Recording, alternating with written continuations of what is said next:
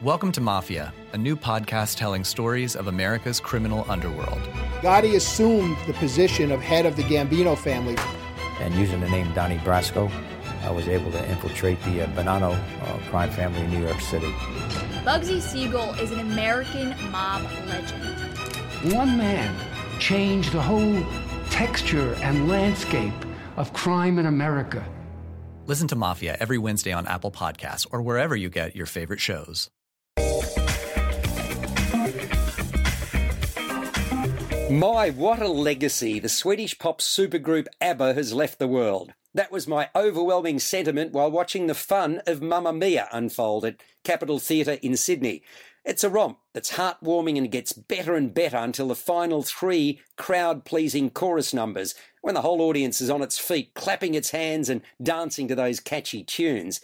In fact, throughout, the big-voiced songs performed by the 24-strong cast and 8 band members are the ones that particularly took my fancy. The real cleverness in the show started with persistent English creator Judy Kramer and British playwright Catherine Johnson, who wove together the story based upon the songs composed by Benny Andersson and Björn Ulvaeus. It centres around a young bride-to-be, brought up by a hard-working single mum who runs a taverna on a Greek island. 20-year-old Sophie, Sarah Morrison, is preparing to marry her fiancé Skye, Stephen Mahey, when she comes across her mother Donna's, that's Natalie O'Donnell's diary from the 1970s, in which she names 3 men, Sam Carmichael, played by Ian Stenlake, Bill Austin, Joseph Baer, and Harry Bright, Philip Lowe, who could be her father. So without telling her mother, she invites all of them to her wedding, hoping to discover which one is her dad, who hasn't actually been part of her life all these years. Only she words their invitations as if they came from her mum, Donna. What she doesn't know won't hurt her, right? And Sophie wants her dad there on the biggest day of her life. Let's just say that as a result, the lead up to her nuptials is not what anyone had expected. After all, these men haven't set eyes upon Donna for 2 decades and didn't even know Sophie existed. As hit after hit is performed, it becomes an admirable showcase for the strong-willed women, Sophie, Donna, and her gal pals Rosie, played by Alicia Gardner, and Tanya, Jade Westerby, that form the core of the piece. It's not hard to see why ABBA, which came together in Stockholm in 1972, named after the first letters of its 4 members, Agnetha, Björn, Benny, and Anna Frid, has sold as many as 500 million records. Of course, after they won the Eurovision Song Contest in 1974, they went on to become one of the most commercially successful musical acts in history, regularly topping the charts around the world for the subsequent 8 years before they disbanded.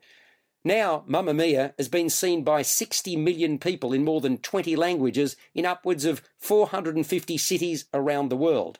Of the 22 numbers performed in the show, the one that had the biggest impact on me was the haunting solo "The Winner Takes It All," performed magnificently by O'Donnell. It seems only fitting that she starred as Sophie in the original 2001 Australian production of Mamma Mia, and now she's come full circle to fill the pivotal role of Mother Donna.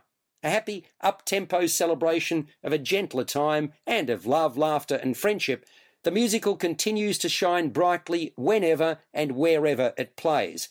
Directed by Gary Young, choreographed by Tom Hodgson with musical supervision by Stephen Amos, it's on at Capitol Theatre in Sydney until the 6th of May 2018. Then it moves to Crown Theatre in Perth on the 15th of May, Princess Theatre in Melbourne on the 10th of July, and Festival Theatre in Adelaide on the 9th of October.